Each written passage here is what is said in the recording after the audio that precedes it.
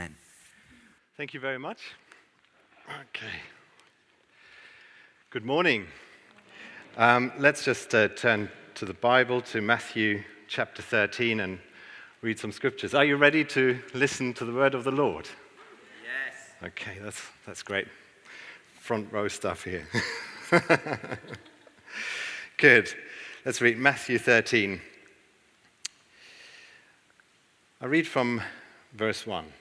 Later that same day, Jesus left the house and sat beside the lake. A large crowd soon gathered around him. So he got into the boat and he sat there and taught as the people stood on the shore. He told many stories in the form of parables, such as this one. Listen, a farmer went out to plant some seeds. And as he scattered them across his field, some seeds fell on the footpath, and the birds came and ate them. Other seeds fell on shallow soil with underlying rock. The seeds sprouted quickly because the soil was shallow, but the plants soon withered under the hot sun.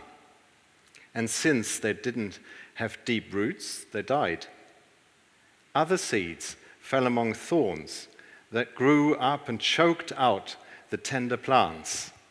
Still other seeds fell on fertile soil, and they produced a crop that was 30, 60, and even 100 times as much as had been planted. Anyone with ears to hear should listen and understand. Later on, Jesus explains his words to his disciples, and he says this. Now listen to the explanation of the parable about the farmer planting seeds. The seed that fell on the footpath represents those who hear the message about the kingdom and don't understand it. Then the evil one comes and snatches away the seed that was planted in their hearts. The seed on the rocky soil represents those who hear the message and immediately receive it with joy. But since they don't have deep roots, they don't last long. They fall away as soon as they have problems or are persecuted for believing God's word. The seed that fell among the thorns represents those who hear God's word, but all too quickly the message is crowded out by worries of this life and the lure of wealth, so no fruit is produced. The seed that fell on good soil represents those who truly hear and understand God's word and produce a harvest of 30, 60, and even 100 times as much as had been planted. This is the word of the Lord.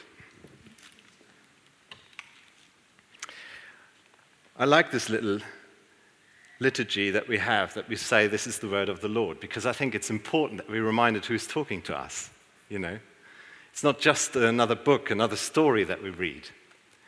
And so it's quite vital that we listen to what the God, the creator of this universe, has to say to us, his people. And you might wonder why I'm sort of walking around in this climbing harness.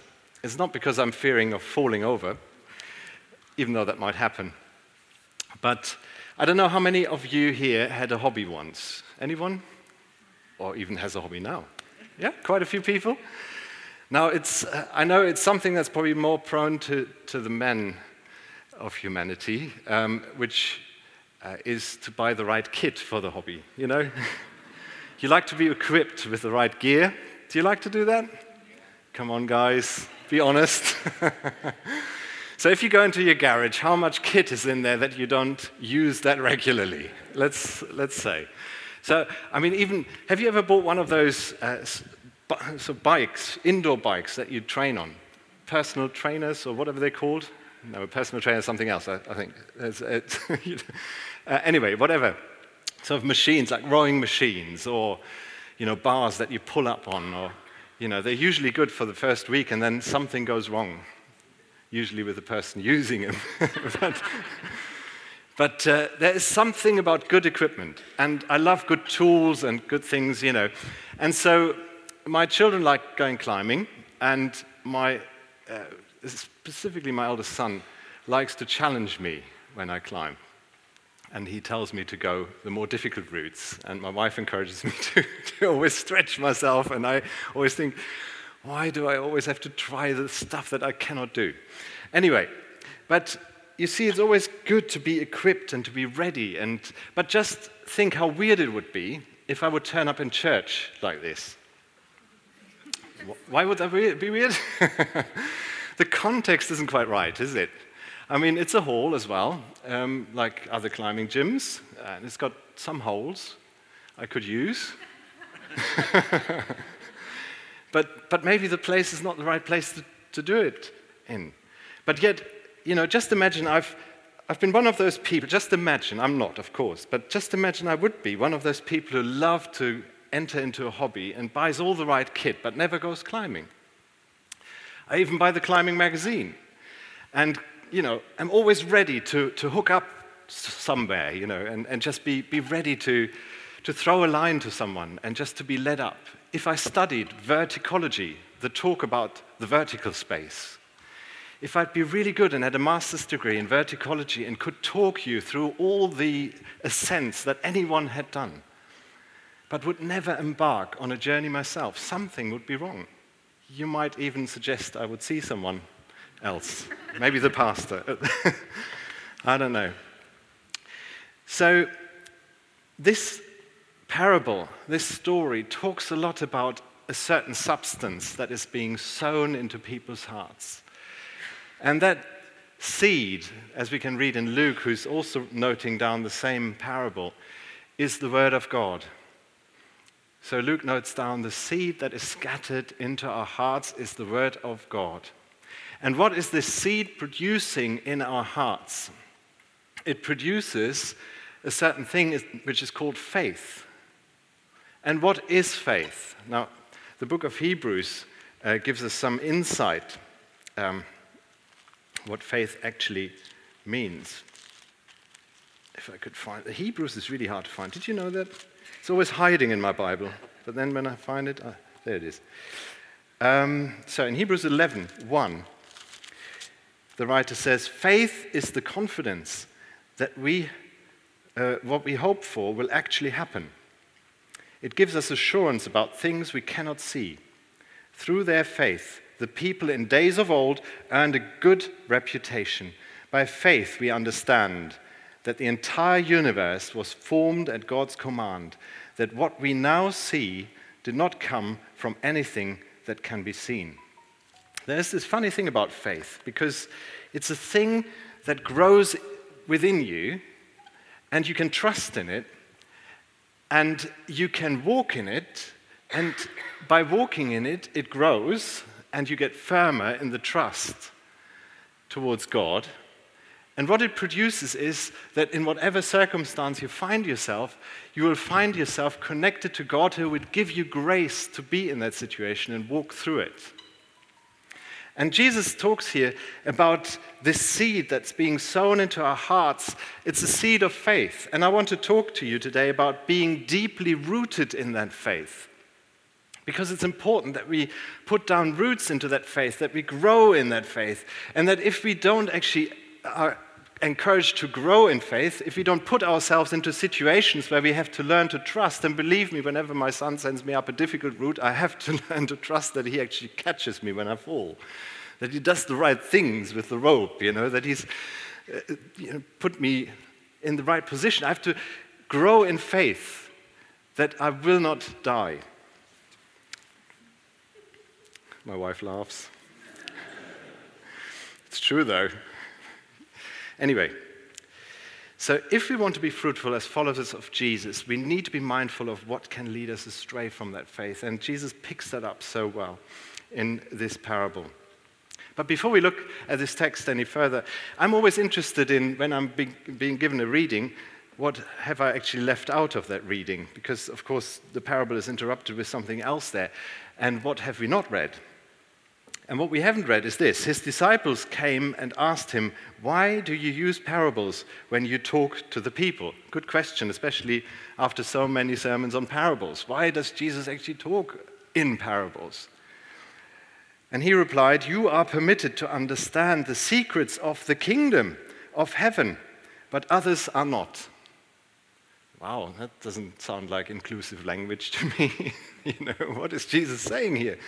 Is he trying to have the in crowd and the out crowd? Let's explore that a little further. "To those who listen to my teaching, more understanding will be given, and they will have an abundance of knowledge. But for those who are not listening, even what little understanding they have will be taken away from them. That is why I use these parables." That sounds a bit unfair, doesn't it? It sounds a bit like the rich get more and the poor get less, and whatever they have gets taken away from them. Is that really what God is saying? What does Jesus mean here? And then Jesus goes on to say, "For they look, but they don't really see. They hear, but they don't really listen or understand." This fulfills the prophecy of Isaiah that says, "When you hear what I say, you will not understand. And when you see what I do, you will not comprehend. For the hearts of these people are hardened, and their ears cannot hear. And they have closed their eyes, so their eyes cannot see, and their ears cannot hear, and their hearts cannot understand, and they cannot turn to me and let me heal them. But blessed are your eyes because they see, and your ears because they hear. I tell you the truth, many prophets and righteous people long to see what you see, but they didn't see it. And they long to hear what you hear, but they didn't hear it." And then he goes into explaining the parable. You see, followers of Jesus are permitted to understand the secrets of the kingdom, because disciples, they connect to God and they agree with him. Disciples, that's really the definition of discipleship, is to be in touch with God and to start to learn to agree with what he says. And when you do that, you grow as a follower of Christ. And you become like Christ. Christ-likeness becomes your mark. Discipleship is the only form in which faith can exist. This is a clever guy called Schweitzer who said that, actually. Discipleship is the only form in which faith can exist. You can't have faith and not follow Jesus. It doesn't work. So following Jesus and being connected to him and agreeing with him is all one package. And so Jesus says to them, you are permitted to hear the secrets of the kingdom because you positioned yourself to actually grow in faith. You started to follow me, and you started to receive from me the grace that comes by walking through life with me. They are the people who trust in the Lord with all their heart, who do not lean on their own understanding. They seek his will in all they do, and he will show them which path to take. They are not impressed with their own wisdom. Instead, they fear the Lord and turn away from evil. I've just built in there Proverbs 3, verse 5 and following. They are people who trust in the Lord with all their heart, and they lean not on their own understanding. Mike, if you could help me a second, please. Yeah, sorry. I know you had to because you're employed to. So anyway, so if I lean on you, can I lean on you? Yeah. So I lean on him. Now, if Mike would move, which I hope he doesn't, I would take a plunge. So thank you very much. That was very well done. But the thing is, if you lean not onto your own understanding, but onto what God is saying to you on his word, that means that you position yourself in a position where if that fails, you fall flat. And something will be pulled under your feet. Same when you go climbing. If you hook up to someone who belays you, then if that person walks away to go into the cafe and have a cup of coffee, you will eventually be too weak to hold yourself and fall down. That is the problem. So to lean onto something is something we as human beings know how to do. And we devise all sorts of things that we like to lean on in order to make our life bearable. And I'm sure we're going to hear more about that. So the disciples have the right heart condition in order to receive insight, because seeing comes through being with the one who gives sight. You see? The gospel is full of this talk about seeing and eyes being open. This is why Jesus loved healing the deaf and healing the blind, because that was more than just healing for one person. It was speaking about the kingdom of God and the way that God wants us to see in new ways. He wants us to be awake to his reality. So what happens when people hear the word of God and are cynical in their hearts? If their heart is hardened in any way, it usually makes them even more opposed to the truth. 2 Corinthians talks about this, where Paul says, we are the aroma of Christ, like a perfume, that goes around. And to those who are saved, it's a good smell. But to those who are lost, who are on the way away from God, who walk away from God, whose hearts are hardened, it's a stench. This is the language Paul uses here. So there's a dynamic at work. Somebody who is not teachable will not change direction when going wrong and is in great danger. And this is why Jesus calls people everywhere to repent and to rethink, to see things the way God sees them.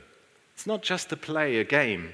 It takes a change of mind, a renewal of the mind. Paul talks about, do not copy the behavior and customs of this world, but let God transform you into a new person by changing the way you think. And then you will learn to know God's will for you, which is good and pleasing and perfect. That's Romans 2 for you.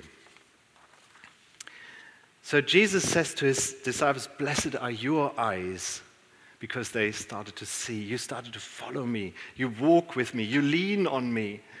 But the ones that do not do that, if I would reveal to them even more truth, that would harden their hearts even further. So Jesus is protecting those other people from getting even into more trouble by knowing stuff that they do not put their trust in. It's almost better to not show them too much at this stage. So there we go.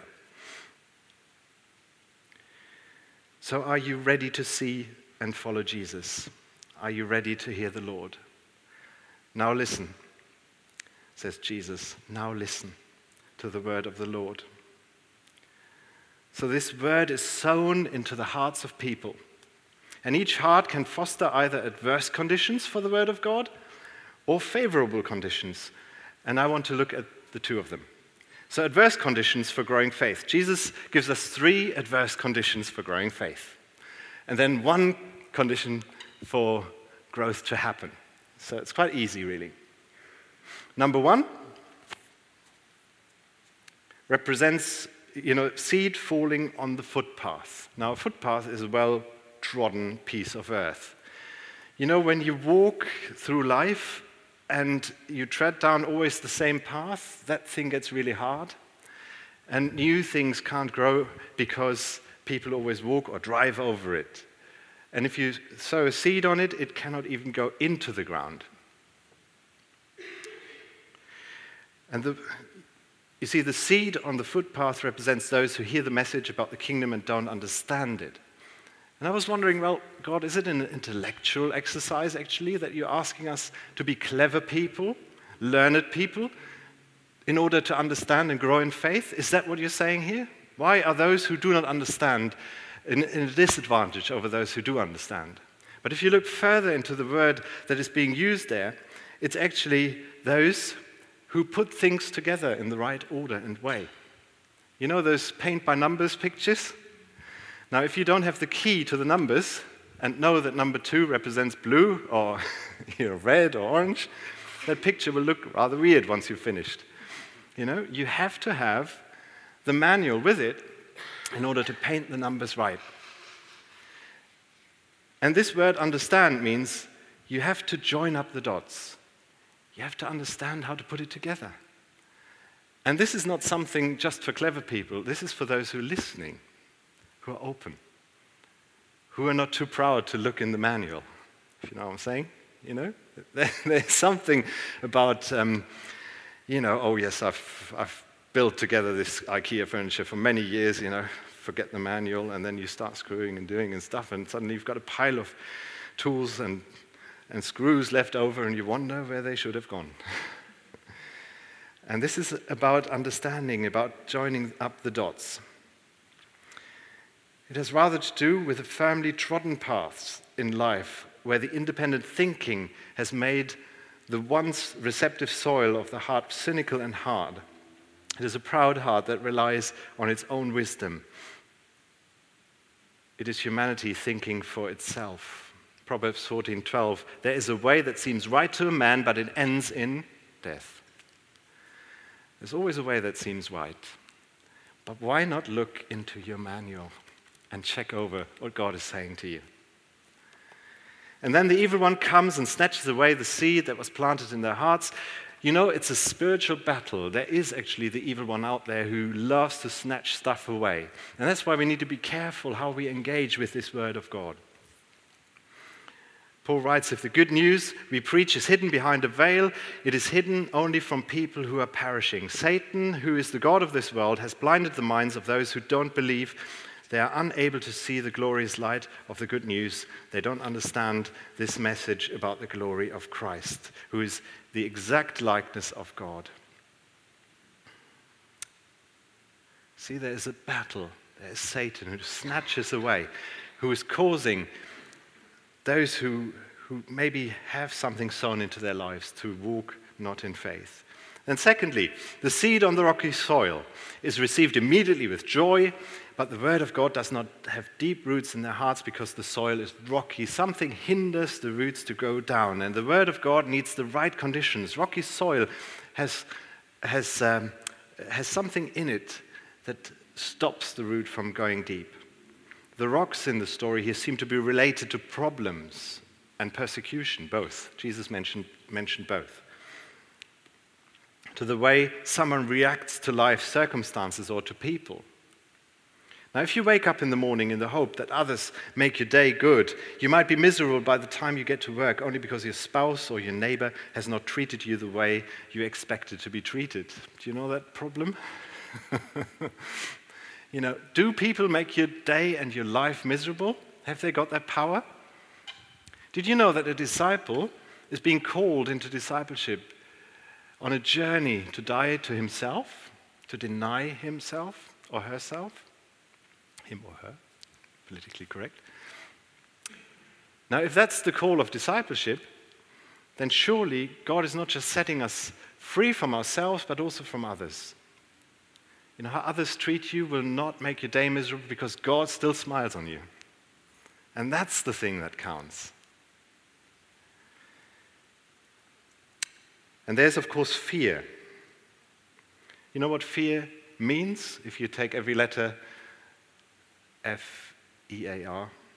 The false expectations appearing real, you've probably heard that before,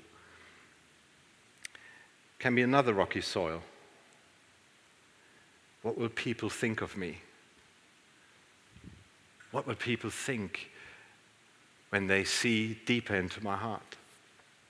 Such an environment is adverse to faith. And third, the seed that fell among the thorns represents those who hear God's word, but all too quickly the message is crowded out by worries of this life and the lure of wealth, so no fruit is produced. This one is an interesting one. Because you see, the soil under the thorns is very, very fruitful. It's a soft and palatable soil. Otherwise, all this thorny stuff wouldn't sprout so well. You know, something is growing there. It's not like it's a deserted space. This is a palatable, soft heart. Something is growing there. So much so that all sorts of stuff has taken root. It's a soft heart, but it has not been cleared of the thorns of idolatry. This heart has faith in wealth and seeks protection in the model of the self-made person who can sing at the end of their lives, "I did it my way." Such a heart constantly frets and worries because it leans on its own resources. It doesn't lean on Jesus. It leans on my own ability to make my life. But those resources are in constant dangers of being insufficient, if you think about it. You might lose your job, you might lose your income. Suddenly, the money might not be worth much anymore because there's inflation. There might be disasters completely out of our control. And suddenly, you stand there and think, what can I lean on now? Trust in the one who provides gets suffocated by the worries of the person who has not learned to receive. Such a person will always try to grab life, to grasp rather than to receive. And Jesus is inviting his disciples to learn and relearn living. He says, you have been made as people who receive. You receive your life from God, and so your daily bread comes from whom? God. And therefore you pray, our Father in heaven, hallowed be your name, your kingdom come, your will be done, on earth as it is in heaven. Give us today our daily bread. Why do I pray? Because I receive. And when I receive, I thank. And faith leads me to the one I can direct my thanks to. Okay, those were the three conditions that hinder growth in faith. Now, what helps us to root our faith? The seed that fell on good soil. You know, back in the day, seed was sown, and then the plow came and moved the ground in order to receive that seed into the ground. Quite a tumultuous process as the soil of the heart is being turned over and the seed is being worked into the ground. Nothing stays the same. Be aware that when you follow Jesus, it is normal that you go through this tumultuous time, that life doesn't go like a straight line. If you look at the monitor of a heart rate, it isn't a straight line. If it is, something's wrong. Death cometh unexpectedly. So if there's a straight line, call the nurse, or better the doctor.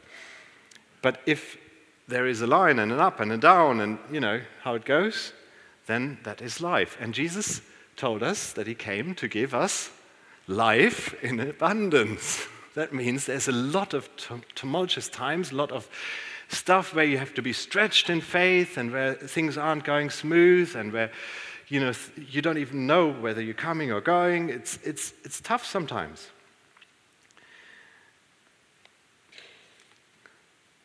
So truly to hear what Jesus is saying, to hear the word, to receive it, includes that the word is being obeyed. To listen, you only have listened when you started to walk in it and obey it. If you only listen, then you become like a person that just wears the security belt, but never actually goes to a wall or a mountain and has actually a challenge of faith. Will not happen. So it's important to obey. But for someone proves to be a true hearer by doing what was required. And according to Batu, Christian obedience consists less in submission than in resemblance. It is less virtue than a gift. You see, to obey Jesus becomes something that makes me look like him. It's more about being like Christ. It's like Jesus resembling the Father to his people. He says, I only do what I hear the Father do. I only speak what I hear him say. And I only do what I see him do. Now, he's resembling him. I'm not sure whether Jesus meant that he woke up every morning saying, just show me whether I should lift my spoon now to my mouth, just in order so that I can copy you in order to represent you right. No, I think it was much more of this understanding of who this Father is and then taking that and resembling it to the people and being a window into the heart of God to anyone who followed him. So understanding, to truly hear, it means to obey. For it is God who is at work within you, both to will and to work for his good pleasure, much like the seed that it carries all the DNA for fruitfulness within. Now, understood here means that the person has joined up the dots by receiving revelation from God, by refusing to lean on one's own understanding, and this includes constant clinging to the Father and trusting in his provision.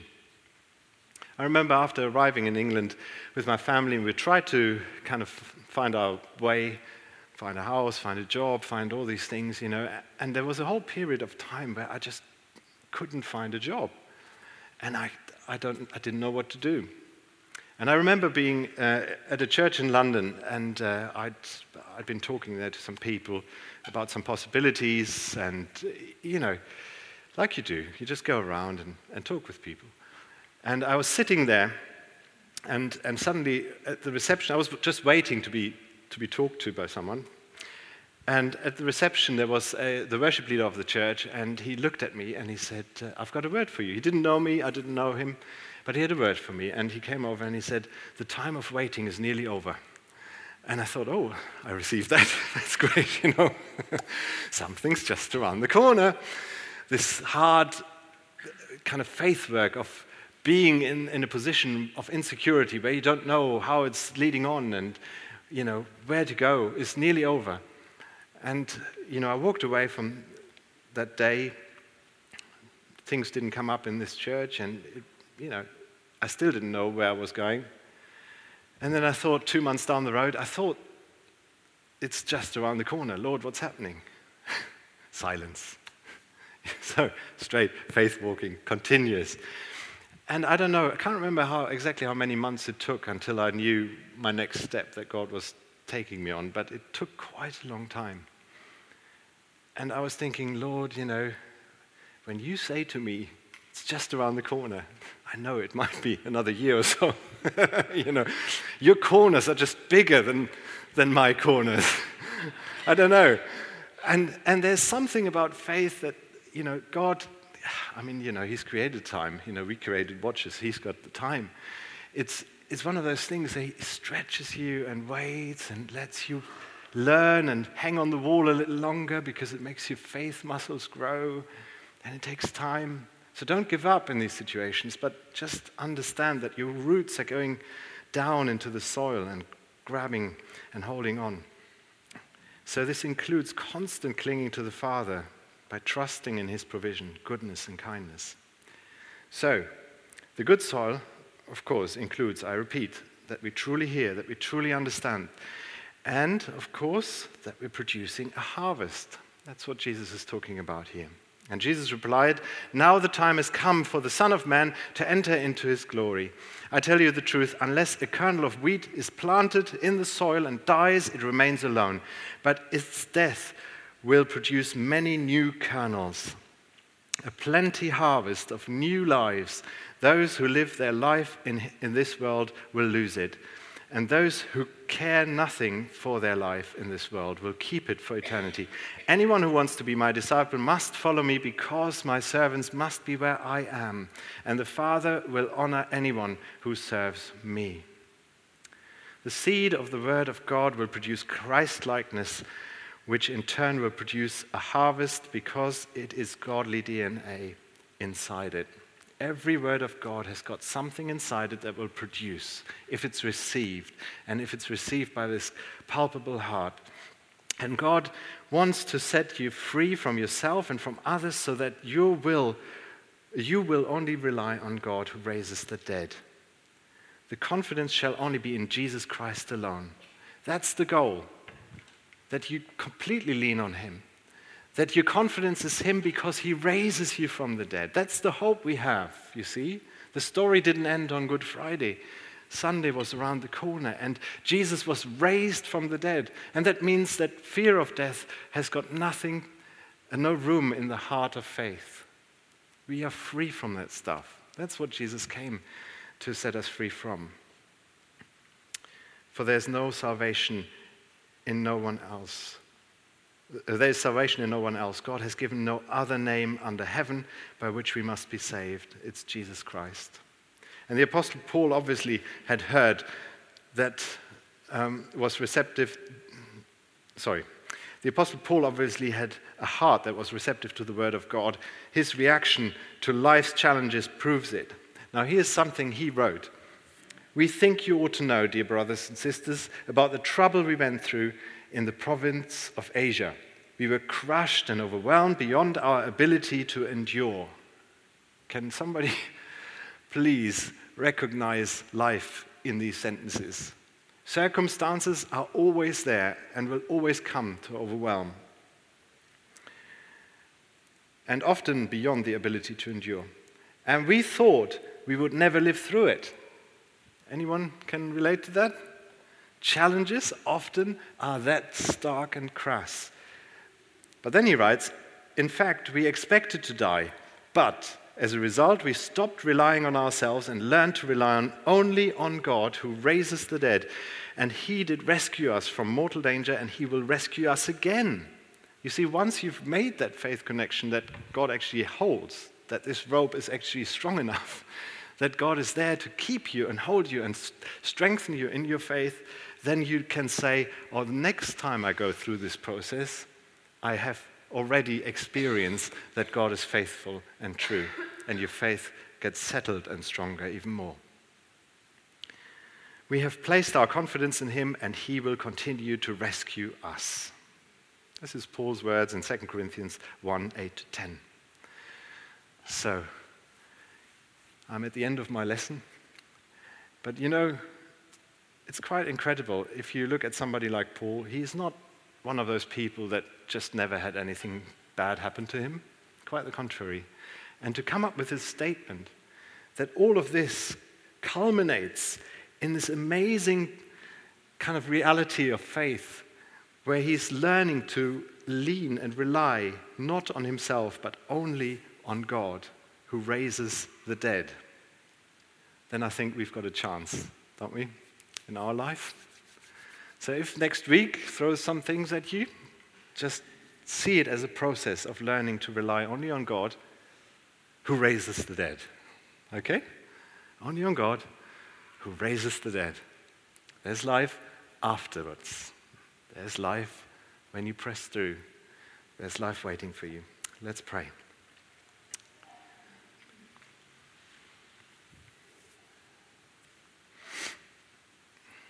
Heavenly Father, I thank you that you are so kind towards us, that you have actually left us with your word to study and read and to apply and to let it speak louder to us than any social media feed or any news station or any other philosophy that is hanging around this planet. Lord, I thank you that this is wisdom from God and not wisdom from man. And I thank you, Father, that you have created us to be people of faith. And we know that, whether we believe in you or not, we have to believe in something. Otherwise, we'll be driven to despair. And God, I pray that you will help us as we received your word this morning to grow in faith and to put our roots deep.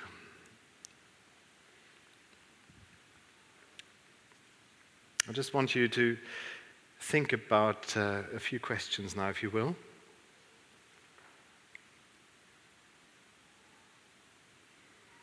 Just a question, Holy Spirit, what are you highlighting to me this morning?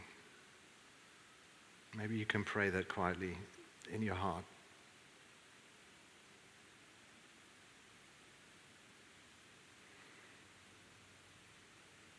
What must I do that requires me to take a step of faith so that I learn to trust God more today?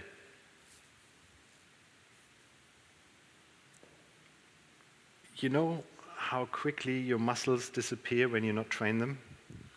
It's frustrating, I know. But it's the same with faith. So ask God, what step of faith have you got for me today to grow in it?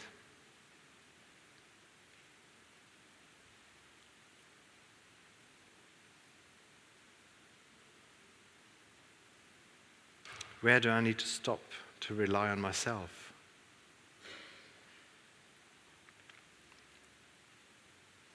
Have I learned to rely only on God who raises the dead? And what might that look like?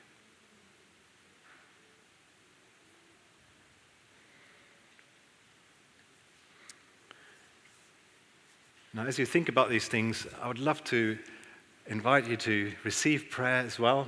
There'll be people here in the corner over here and over here who'll be ready to pray for you if you say, oh, I'd love to bring something to Jesus. Maybe a faith challenge, maybe something where God is calling me to step out of the boat onto the water and to walk on a substance that I don't normally walk on. He's calling me to new faith. And maybe somebody else can pray with you and pray for you. Maybe you just want to be refreshed and filled with the Holy Spirit this morning. You're welcome to come forward for prayer as well. Why do we pray for one another? There's a simple reason. It's the way God works. He loves to use his body, and think of it. Jesus' body, even if you're praying, you're putting two hands together, one here and one there. And if you ask for somebody else to pray, it's like Jesus' body coming together to pray, and something will happen. So you're welcome to take advantage of that this morning. And maybe Joy can lead us in some more worship while we do. Thank you. Let's just be contemplating